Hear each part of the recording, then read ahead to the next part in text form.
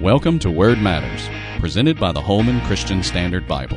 Word Matters is a podcast dedicated to helping Christians understand some of the most confusing and controversial passages of the Bible. And now, join the conversation with your hosts, Trevin Wax and Brandon Smith.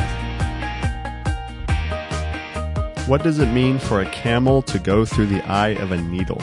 And what is an eye on a needle? Needles don't have eyes. This is a question that we... Trevin's just shaking his head at me.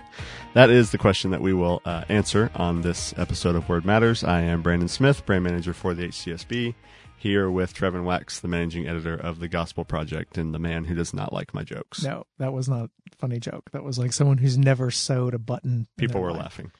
I don't think so. So today we're looking at an analogy made by Jesus, recorded in all three synoptic Gospels. Brandon, do you just want to define what we mean by synoptic? I don't want to assume that all of our listeners are familiar with that kind of terminology. Sure, yeah. Just the synoptic gospels just refer to Matthew, Mark, and Luke, so not John, because these three tend to have the same view on a lot of matters. So synoptic from the words seen or sin, which is same, and optic, or relating to your view, to your sight. So same view. So these three kind of have the same view. So when you read Matthew, Mark, and Luke, they have a lot of the same stories, a lot of the same parables, etc. Yeah, and as we're going to see with this phrase, they are very similar in the way that they record some of these statements from Jesus. Sometimes they don't always come in the exact same story or context, but some of the more well-known phrases of Jesus come in various forms to us. So let's read them in all three of the Synoptic Gospels. We'll start with Mark 10:25. We've already talked about Mark probably being the first gospel written another time, so I'm not going to make that. Did we say probably? I don't remember that. You said probably. I said probably. I don't remember what you think. So, yeah, that's why I've got it Mark, Matthew, Luke. But anyway, Mark 10:25, it is easier for a camel to go through the eye of a needle than for a rich person to enter the kingdom of God. Matthew 19:24, again, I tell you, it is easier for a camel to go through the eye of a needle than for a rich person to enter the kingdom of God. And in case you didn't catch it the first two times, Luke 18:25, for it is easier for a camel to go through the eye of a needle than for a rich person to enter the kingdom of God. So he's not diverging much on these, are they? They're kind of using the same phrase there. Nope, but it shows you just what a popular phrase this was, that 3 out of the 4 gospel writers make sure that we see it. It is here. So because of that, partly, and because of just the memorable aspect of this analogy, this is a very familiar passage of Scripture. It comes up whenever Jesus is talking about wealth and riches. He mentions the difficulty of the rich when it comes to entering the kingdom of God. But the question, though, is, okay, what exactly is this phrase referring to? It's familiar, it's well known, but what does it mean? That's the question. So, and that kind of then divides off into some other questions too. Is Jesus talking about a literal camel and a literal needle? If so, why is he picking those two images? Okay. Is he talking about something figuratively that we maybe have a harder time understanding because of the cultural distance between us and the New Testament era? These are the questions we've got to wrestle with. Yeah. And I think, it's also important, obviously, to look at the context and realize that in all three of these Gospels, this comes right after that incident with the rich man, where he talks about inheriting eternal life, which is similar to saying entering the kingdom of God, which is what we see in this story. So. Right. The rich man asks, what do I have to do to inherit eternal life? Jesus talks about entering the kingdom of God. And a lot of people immediately assume, that means the rich man is asking, how do I make sure I go to heaven when I die? Right. I want to say, well, kind of. When the rich man's asking that, and Jesus is talking about entering the kingdom, it does include your hope of where you might go after death, but there's a whole bigger view of what's going on here. In Jesus's time, when the man asked that, he was basically, if I could paraphrase, he was saying something like this: how can I inherit the kingdom of God, or the kingdom that God is going to bring and establish on this earth? How can I be a part of the world that the Messiah is going to reign over? How can I take part in this age to come, this kingdom where God's rule and reign is prevalent? Yeah. So that includes life after death, but it's not the main focus of what he's asking. Yeah, and Jesus tells him, he says, well, you need to sell your property and divide it up among the poor. And then he said, you'll have treasure in heaven if you can come and follow Jesus if you do this. So the rich man, obviously we remember he walks away sad, and then Jesus kind of turns and says, maybe even Jesus is sad at some level at his response, and And he used this figure of speech about entering the kingdom being as hard for a rich man as a camel going through the eye of a needle. So there's that analogy. What are the three views? We've got the first interpretation is that Jesus is saying, you know what? It is virtually impossible for a rich man to get into the kingdom, because just like it's impossible for a camel to go through the eye of a needle, a literal camel, that's impossible. So according to this view, Jesus is saying it's impossible for a rich person to enter the kingdom. Now, evidence for this, one of the pieces of evidence comes from the passage itself. The listeners are dismayed. I mean, they immediately say, "Good night." I mean, who can be saved? They don't say good night. Sorry. They're like, who can be saved? I mean, the idea that the rich, the people who seem to have the favor of God on their life and on their business, would not be a shoo-in for the kingdom that Jesus was bringing. I mean, that was shocking. So, and then the idea that it is impossible for the rich to enter the kingdom, that shocked the listeners. So that's the first interpretation. Yeah. And then, so there's another one that says that basically the eye of the needle is a metaphor. So it's a metaphor for this large city gate that gives an individual person access into the city. And so this gate is just a very small opening. So he's kind of giving this metaphor that they would maybe understand. So a person would approach the city, on the back of a camel, and then he has to get off, and then he would have to go through this small opening or through this eye of a needle on foot. And so the camel obviously can't go through. And so unless it, unloads all the man's belongings and he gets off of it, but it's impossible ultimately for a camel to get through the eye of a needle until it sheds all of its belongings. So kind of this idea of the man rides up carrying everything, and the only way that the camel can get through is if everything is taken away.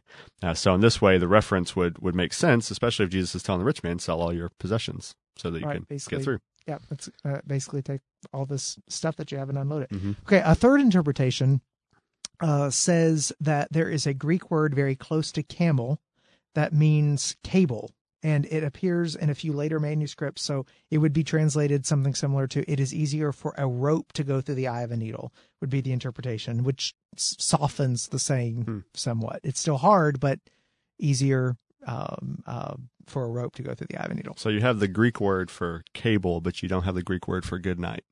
We not have that on it. Yeah. So, Trevin, what is your view of these three interpretations? What would you say? Well, I like the idea of the camel going through the hole in the city wall, but there's just no first century evidence for that idea. So there's also not enough evidence to back up the idea that the Greek word for camel got confused with cable. Very, very late explanation for that. And furthermore, the fact that the people immediately say, who then can be saved? That means that they understood the statement to mean basically it's impossible for rich people to be saved. They heard the shocking statement, and thus they have this shocking reaction, right? So I'm with interpretation number one. I like how F.F. Bruce puts it. He says, to contrast the largest beast of burden known in Palestine with the smallest of artificial apertures is quite in the manner of Christ's proverbial sayings. So your view? Yeah. So I was hoping, I always know, usually when you hear it preached, you hear something like, the first view, that it's just impossible for a camel to go through. And Jesus is kind of using hyperbole and showing you how big of a deal this really is. And I was hoping when I studied this to have like some really cool, fourth view or a view, that lines up with one of these other interpretations. But I think really at the end of the day, when you look at Jesus' parables and the way he uses contrasting in a lot of different areas and a lot of different ways, that this is just another example of him using this contrast of this extreme contrast that you make sure there's no camel in the world ever who could ever fit through the eye of a needle. So this will always apply forever. It's an extreme example to make sure that there's no confusion. That a rich person can't enter the kingdom without giving up their possessions. Now, the question that it raises to me that I'm interested to hear what you think about this is, we are 21st century Americans, and compared to the rest of the world, we are filthy rich, right? And probably everybody listening to this that has a podcast and an iPhone, you're doing probably okay, unless you stole it. But you still live in America, so you're still rich, right? If you stole it, Brandon is telling you need to return that. That's right. Yeah. Okay. Let's just make that clear. So what do we do with that? Okay. So if we're saying this is an extreme example and saying, look, a rich man can't get into heaven, does that really mean that there is no way a rich person can ever get into heaven? That's a question that's kind of burning in my mind. I don't know how to answer. To be honest. It means that it is impossible for a rich person to get to heaven. So, but right, because you're rich and you're a Christian. That's right. But first of all, we do not want to soften the words of Jesus. It fascinates me how many times in preaching, teaching this passage, because I know we want to talk about how you would preach and teach this, people try to soften this. I think the analogy with the hole in the city wall softens it somewhat. It just makes it harder, not really impossible. I think that people soften it in the later manuscripts with the, some scribes actually change the words in the later manuscripts away from how hard it is to enter the kingdom of God.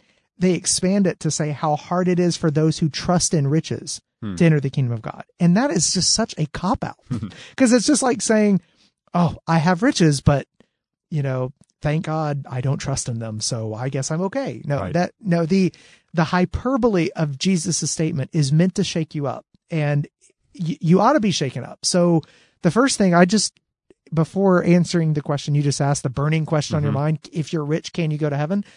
I just want to say, I know we only have 15 minutes on this podcast, but sit with that for a little bit before you immediately rush to an explanation, and let the weight of how hard the saying is really come to burden you a bit. Yeah. We talked with Scott McKnight before about how we like how he doesn't soften, the radical things that Jesus says. And we always appreciate that in people who talk about the gospel. So if you're listening to this or you're reading this and you are feeling kind of like the disciples saying, well, then who can be saved? I'm clearly one of these people. Who then can be saved?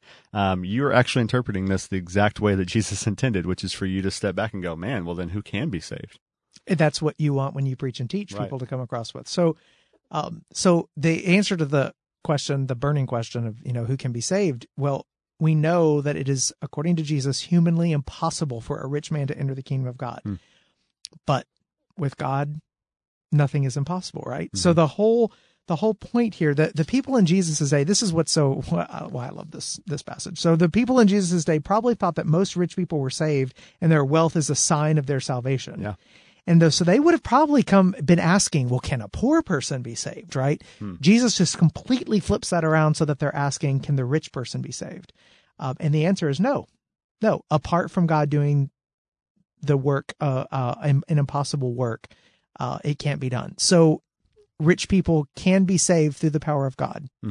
But so that's great news for those of us who have riches. But it takes a supernatural work of the Holy Spirit. Yeah. So when he comes to Jesus, I mean, he's almost coming with the wrong motivation, asking the wrong question, and Jesus is saying, forget about this question about how much you have to give up or whatever. Forget about that question. Understand that it's grace that you're saved by, not by your riches and by your work, by what you have.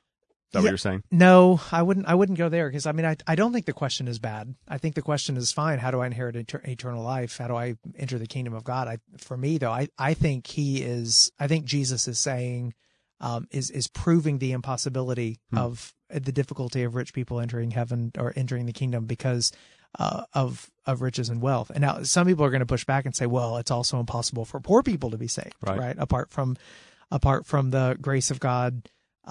It's just as true that poor people can't be saved without the supernatural work of God as rich people. Theologically, true. Yeah. That is not the point Jesus ever makes. So, again, possessions are a hanger-on. Yeah, possessions are part of the issue that keep people from God. Right. So, and all through the Sermon on the Mount, you see that, right? About depending on God and relying on God and not relying on possessions and things like that. So, another example of that. So, all right, Trevin. Well, that was really helpful. Thank you all for listening, and we will see you next time. Thanks for listening. Word Matters is presented by the Holman Christian Standard Bible, a translation that is faithful to the original languages but clear for today's readers. Find out more at hcsb.org.